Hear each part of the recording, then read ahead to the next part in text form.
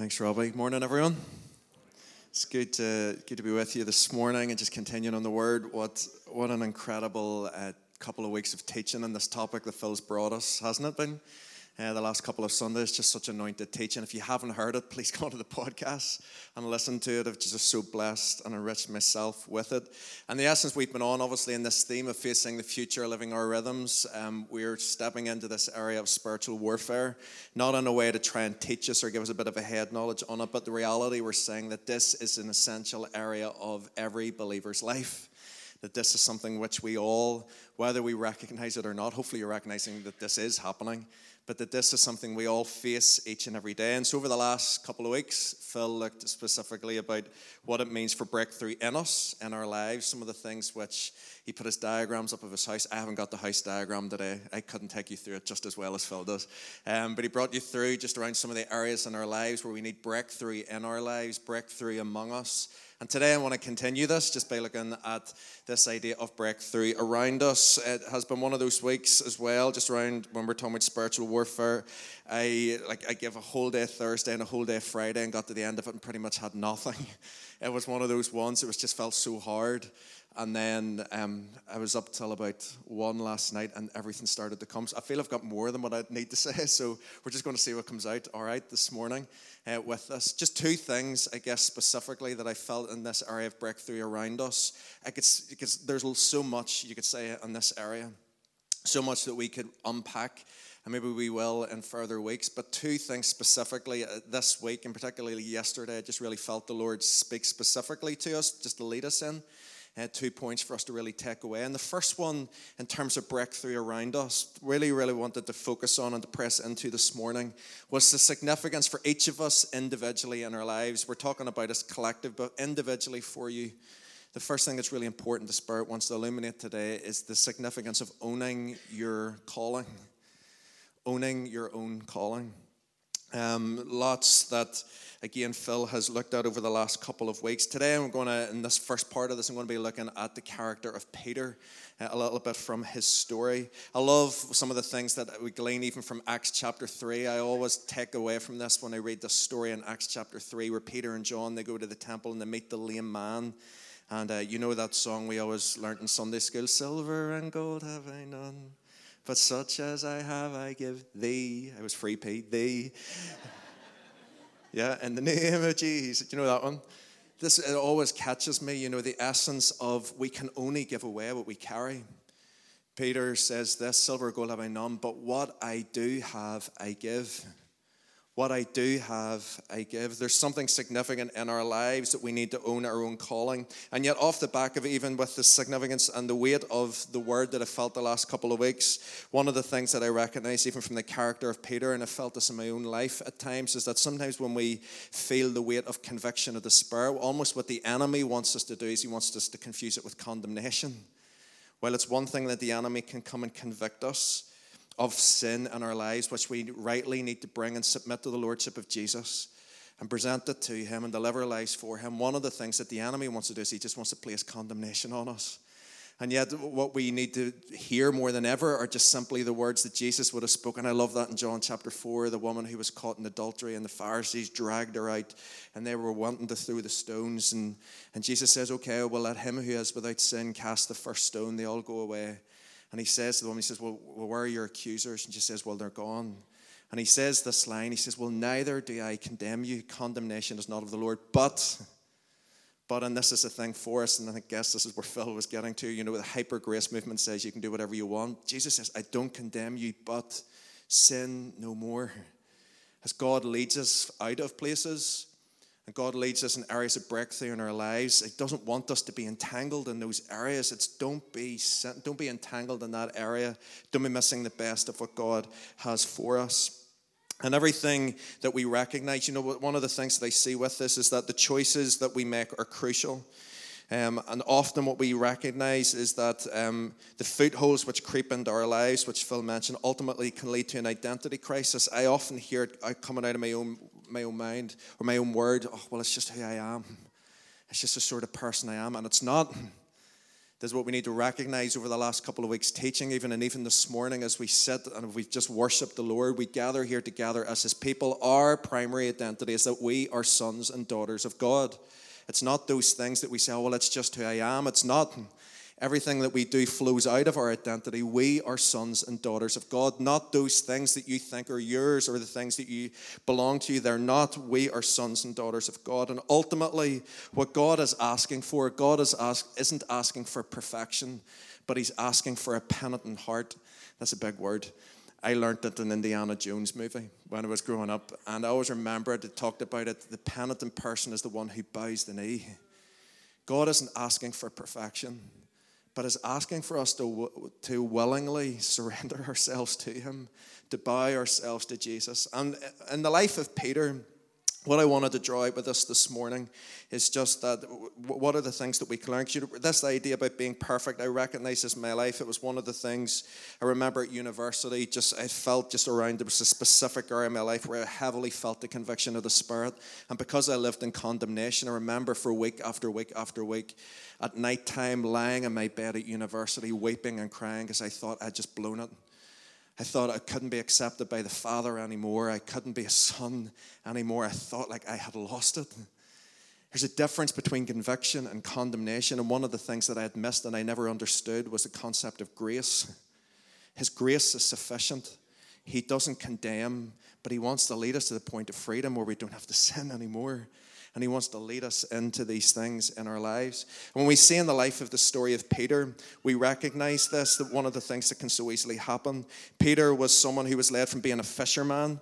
He met Jesus, and in his journey with Jesus for years, Jesus gives this call, come and follow me. He journeys with Jesus. He sees all these incredible things that happen. And then Jesus gives this specific call upon Peter's life. He says these words, now I say to you that you are Peter. So his name was Simon previously. He gets a new name. You are Peter, which means rock. And upon this rock, I will build my church. There was a call.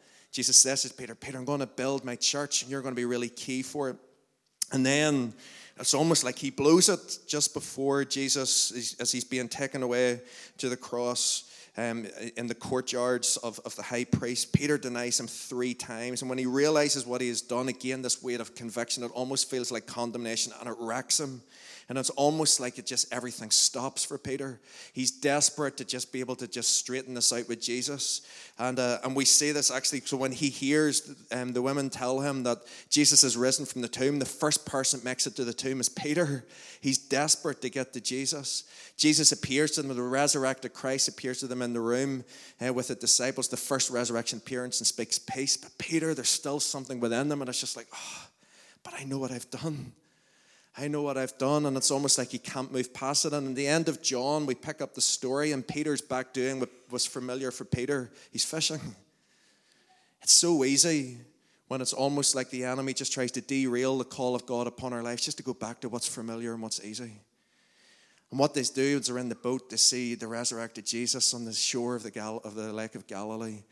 And while all the guys start to steer the boats around the edge into shore, Peter's not waiting. He's not waiting to see. He jumps in and he swims in and he rushes in and he wants to get speaking to Jesus. And when they're there, these are the words that Jesus speak over Peter. He says, when they had finished eating, Jesus said to Simon Peter, Simon, son of John, do you love me more than these? Yes, Lord, he said, you know that I love you. Jesus said, then feed my lambs. Again, Jesus said, Simon, son of John, do you love me? He answered, yes, Lord, you know I love you. Jesus said, take care of my sheep. You can almost hear the emotion in his heart. The 3rd time he said to him, Simon, son of John, do you love me? Peter was hurt because Jesus had asked him the 3rd time, do you love me? And he said, Lord, you know all things. You know that I love you. Jesus said, feed my sheep. I love that while Peter had denied him 3 times, Jesus gives him an opportunity 3 times to publicly profess him again. And he asks this question, do you love me? Do you love me? Do you love me? And in that moment, it's like what Phil said 2 weeks ago. He gives Peter a chance to say, you can start again. And I feel for us in our lives, what we learned from the story of Peter, that firstly, it was giving Peter an opportunity to start again. And yes, in terms of his identity, as a son of the Father, as a disciple of Jesus. But one of the things that Jesus was giving Peter the opportunity to start again was this, his calling. This calling that Jesus was leading him into. Peter was just gone back to what was familiar, back to fishing. But Jesus was saying, Peter, I will build my church upon you. Your name is Rock, and upon this foundation I will build my church. There's a call that is upon your life. And Jesus tries to affirm this to him over and over and over again. And this is why in Grow, I'm talking about this topic of grace. And Grow, we start off by looking at 2 weeks of the topic of grace. It's crucial for us. If we don't have an understanding of grace, it can just ruin everything. Not even just to do with our identity as sons and daughters, but to do with our callings. And this is why this is the key verse that we teach, Ephesians 2, verse 8 and 9. For it is by grace you have been saved through faith. And this is not from yourselves. It is the gift of God, not of works, so that we can boast. And if I was to say Sonia's word that she's just spoken this morning, lack, I made Sonia, sorry, it made me laugh a wee bit because I know it's L-A-C-K, but we're all from Lurgan, that can mean like as well. Can't it? That's how it comes out of my mouth as well.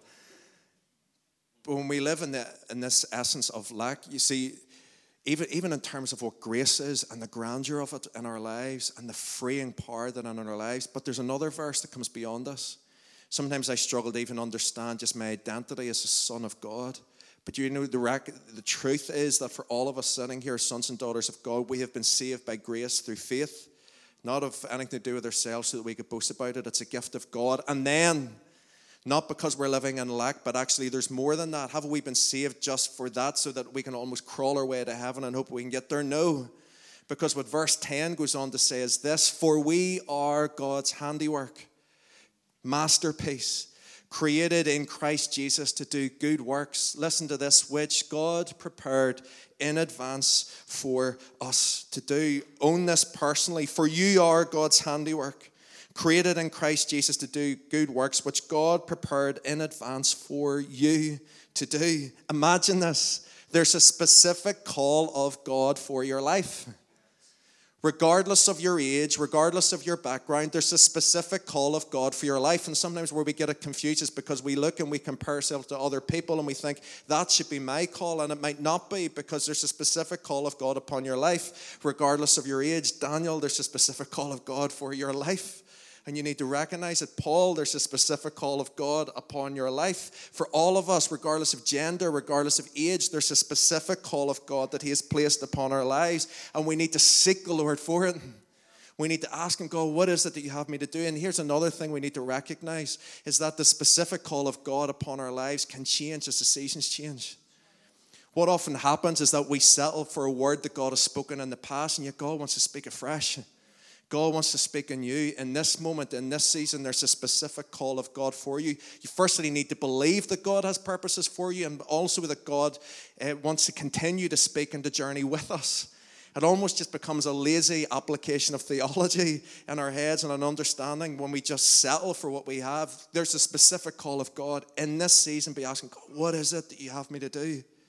God, in this season, what is it you have me to do? As we think about what it is for breakthrough around us, in terms of what it is for the people that I position myself with day and daily, God, what is it that you have me to do? Because for some of us, it might mean that it's a change of circumstance. As we hear the word of God spoken to us, it might mean a change in job. It might mean a change in location of where you live. It might mean change in lots of different things. And sometimes we're a bit awkward with that. But yet this is ultimately what's not just going to lead us to fullness of life. This is what's going to lead those around us into fullness of life as well, as we step into the call of God specifically that he has for your life right now in this season. That's what we need to be seeking after. It's more than just a general call. Peter, listen to this, was fully reaffirmed in the good work that God had for him. I love that Jesus said to him, it's not just, Peter, do you love me? He says, but feed my lambs, feed my sheep. He's calling him back to that original call. And then listen to this. What happens is that when Peter fully gets this and he owns the call that God has, the next time we see him in the book of Acts, he's in an upper room and he's waiting on the Holy Spirit coming. And then what happens in Acts chapter 2, this little fisherman from Galilee, almost a nobody, filled with the power of the Holy Spirit, steps into his identity and his calling. And he steps up and he starts to proclaim King Jesus 3,000 people give their lives to the Lord. In the next chapter, another 2,000 people give their lives to the Lord and follow and come after this. Phil was sending me the timeline of the book of Acts. Fast forward about 7 years later, and what happens is in Acts chapter 10, imagine this again, if Peter had just thought that it was all about him being the pillar of the church in Jerusalem, that's where he would stop. That's where he would settle. But yet God does something different again. And what God actually does, he gives him a vision. He gives him a vision of the sheet that's coming from heaven. And in the sheet, there's all these different types of animals. And the vision says, Peter, arise, kill and eat. And Peter says, oh, God, I couldn't do that. I couldn't do that. Sure, that's not right for us Jews to do that. They're unclean animals. And God says, don't call anything unclean that I've called clean. And what happens at this moment? This is the turning point for the church. Listen to this. This is the turning point for the church because Peter is sensitive to the fresh word and the fresh call of God upon his life. And suddenly at this moment, Peter goes to the household of Cornelius. The gospel message is proclaimed to the Gentiles. Yes, Paul is the one that ultimately brings it to the Gentiles, but church catches it because their leader, Peter, stood up and caught it. I believe fully that this is why God led them in this way, because the leader of the church in Jerusalem caught this message from God because he was sensitive to hear it. And because of that, the church started to just fulfill the great commission of Jesus to go into all the world and make disciples of all the nations. And look at these graphics on the screen. This is the spread of the church over the first 3 centuries. The black dots, as you see, this is the end of the first century. It doesn't look that much. The end of the second century, there's a further spread of the good news of the gospel of King Jesus. 3 centuries at the end of it, suddenly look at the spread. Look at the spread as the church starts to grow and starts to multiply. And why? Why just listen to these words? Why does the church start to spread? And this is the reason. All because one person lived out the call of God upon their life. There was a call of God for Peter. Upon this rock I'll build my church. Because he owned it. I'm not saying that none of this wouldn't have happened if Peter hadn't. But he owned his place. He owned the call that was upon his life. And listen, if we want to start to see results like black dots spreading around Lurgan, as people start to come to know the Lord, as we start to see the spread of the gospel, it takes just one person to live out the call of God upon their life. This room's filled with about 150, 200 people. Imagine if 150, 200 people took personally and responsibly the call of God upon their lives and lived it out. This is what it means to be part of the church. This is the call that's upon us. And so in these days and at this time, this is the first thing I felt the Spirit say this morning. We need to own personally the call that's upon our lives. I love this quote by Alan Hirsch. I believe that every believer has the potential for world transformation in them. If you think that it is such an overstatement, then think of this. Every seed is a potential tree, and every tree is a potential forest. All the potential of a forest is contained in that one seed. In the same way, every believer has the potential for world transformation. There is an ecclesia, that's the word for the church. There's a church in every one of us, and in every church there is a potential for a movement. When we begin to see the church in this way, everything changes. It is a massive shift in the way we see ourselves as God's people, the responsibility that we have. And the second thing just today, just very briefly as we finish, because we're going to finish with worship, this song that we just worshipped finally in communion, I want us to finish with it. I want us to finish again. I'd love us just to declare it, that this would be our anthem that we would be singing over our lives this week as we leave this space. But we need to recognize that as we go and as we seek to do this, there's tactics for warfare. One of the main passages that I think of when I think of spiritual warfare is found in Ephesians 6 about the armor of God, and starts with this: finally be strong in the Lord and in his mighty power, put on the full armor of God so you can take your stand against the devil's schemes. And it talks about how we're not fighting against flesh and blood, but against principalities and powers. And then it gives the full list of the armor of God. Stand firm in them with the belt of truth buckled around your waist, the breastplate of righteousness set in place, feet fitted with the readiness that comes from the gospel of peace. In addition to all of this, take up the shield of faith, with which you can extinguish all the flaming arrows of the evil one, the helmet of salvation, and the sword of the Spirit, which is the word of God, and then pray in the Spirit on all occasions. Is there any reason, or is there any coincidence why we're doing our 40 days of prayer? More than anything, this is part of how we fight. We get to join in prayer. We get to position ourselves and to pray. But in this, we just look at a couple of things. in this very briefly, just as we close up. In this, as we look at the armor of God, most of the armor that is listed here, we're not going to go into it. We've done teaching series in this in the past. Most of the armor that's listed here is how we defend. And we do need to be aware we have a very powerful enemy. We do need to be aware of his ways and how subtle it is, and we need to be able to defend ourselves against this onslaught. But this morning I don't want to talk about how to defend. This morning instead I want to simply talk about how we actually advance as the church. Phil gave a word last week about for the children of Israel. They were told to break camp and advance. What does it mean for us to have spiritual warfare, to conduct spiritual warfare for those around us? What does it mean for us to go and attack? He says he's so confident was Jesus in our ability to do this as the church. He declared these words, I will build my church and the gates of hell shall not prevail against it. Like if you feel a lack of confidence, listen to the words of your master. I will build my church and the gates of hell will not prevail against it. Hell won't prevail against the church as it advances. It will just never will. And how we advance, just two things from this, or three things from this I just want to pull out from the passage. Two of the things that are stated, how we actually advance. Firstly, it talks about our feet being ready and fitted with the gospel of peace. More than anything or more than ever, what the world needs is the gospel, right? It needs the proclamation and the good news of Jesus Christ. But more than that, again, it needs the peace of the gospel as well. We need to be those that can speak and declare this word. We need to declare and proclaim the gospel of Jesus. We need to be those that can declare and proclaim the peace of the gospel to those as well as we find ourselves where we're positioned then daily. Listen to this verse in Proverbs 18. The tongue has the power of life and death. Imagine that. In the words we speak, there is life or there is death. And imagine then the responsibility for us as the church as God positions us and places us in the culture and in the community. Imagine that we can be those that can declare and proclaim life. Imagine with the words that we have, the ways of the kingdom can seem so countercultural, can seem so strange or alien to us perhaps.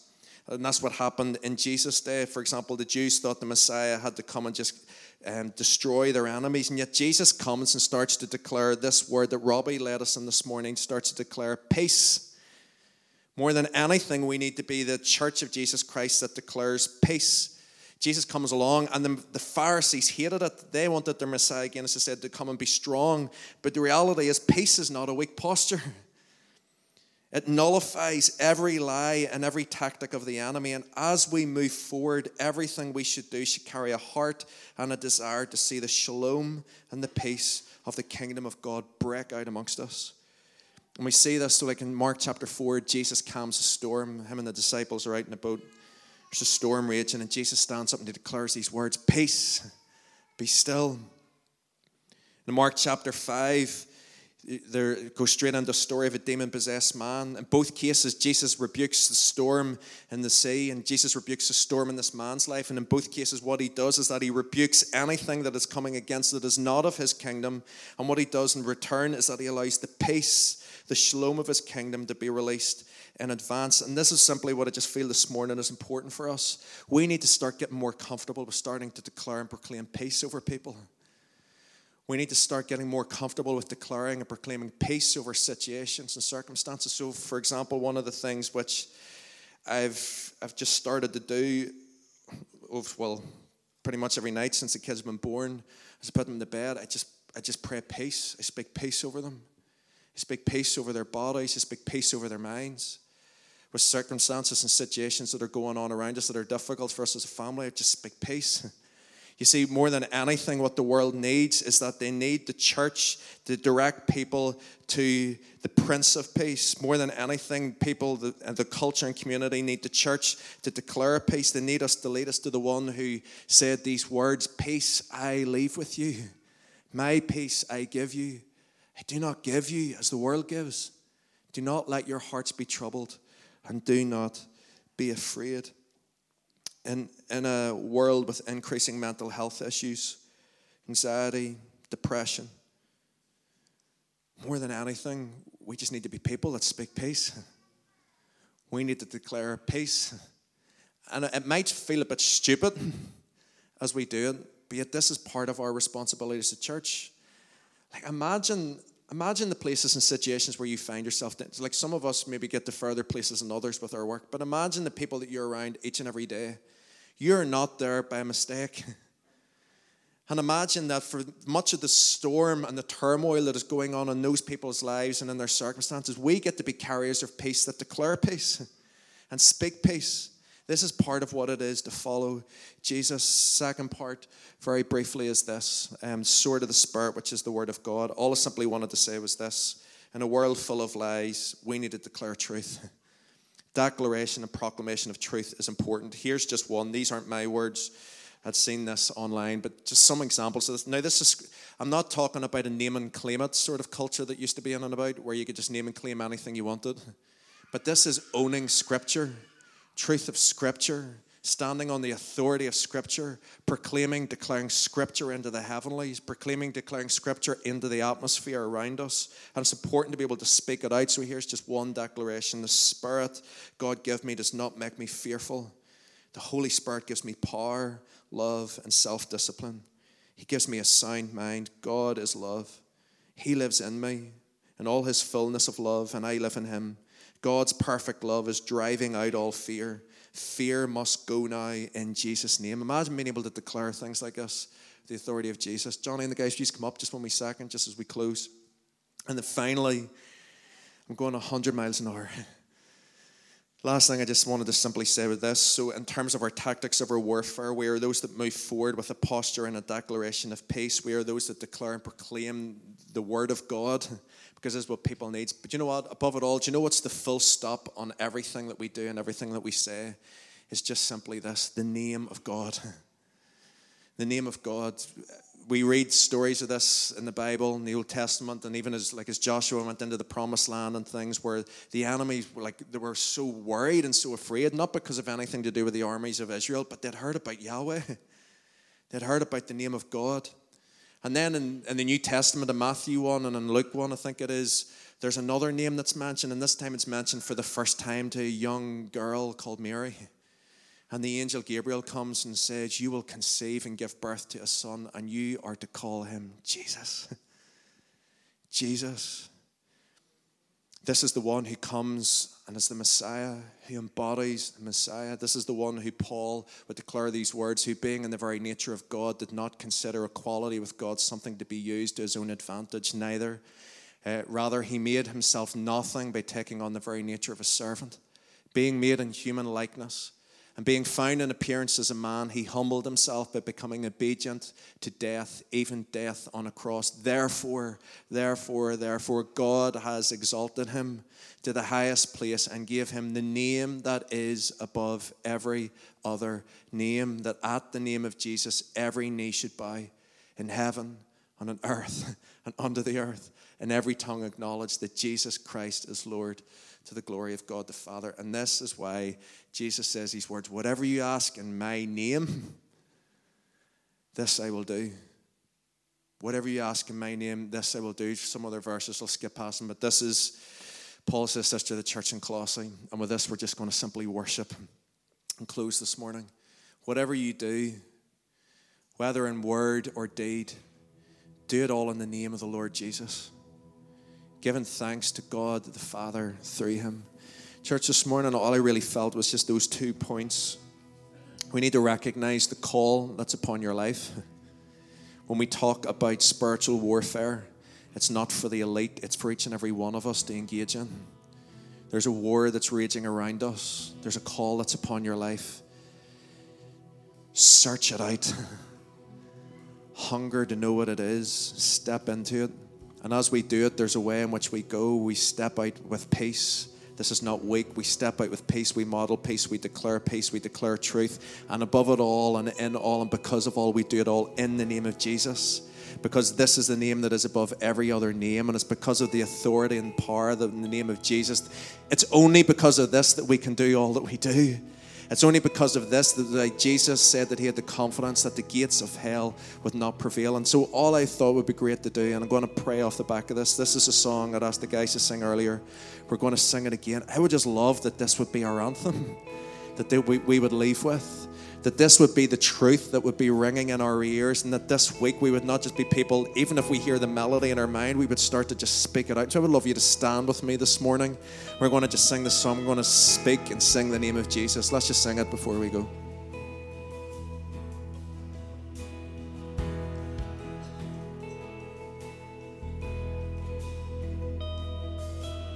I just want to speak.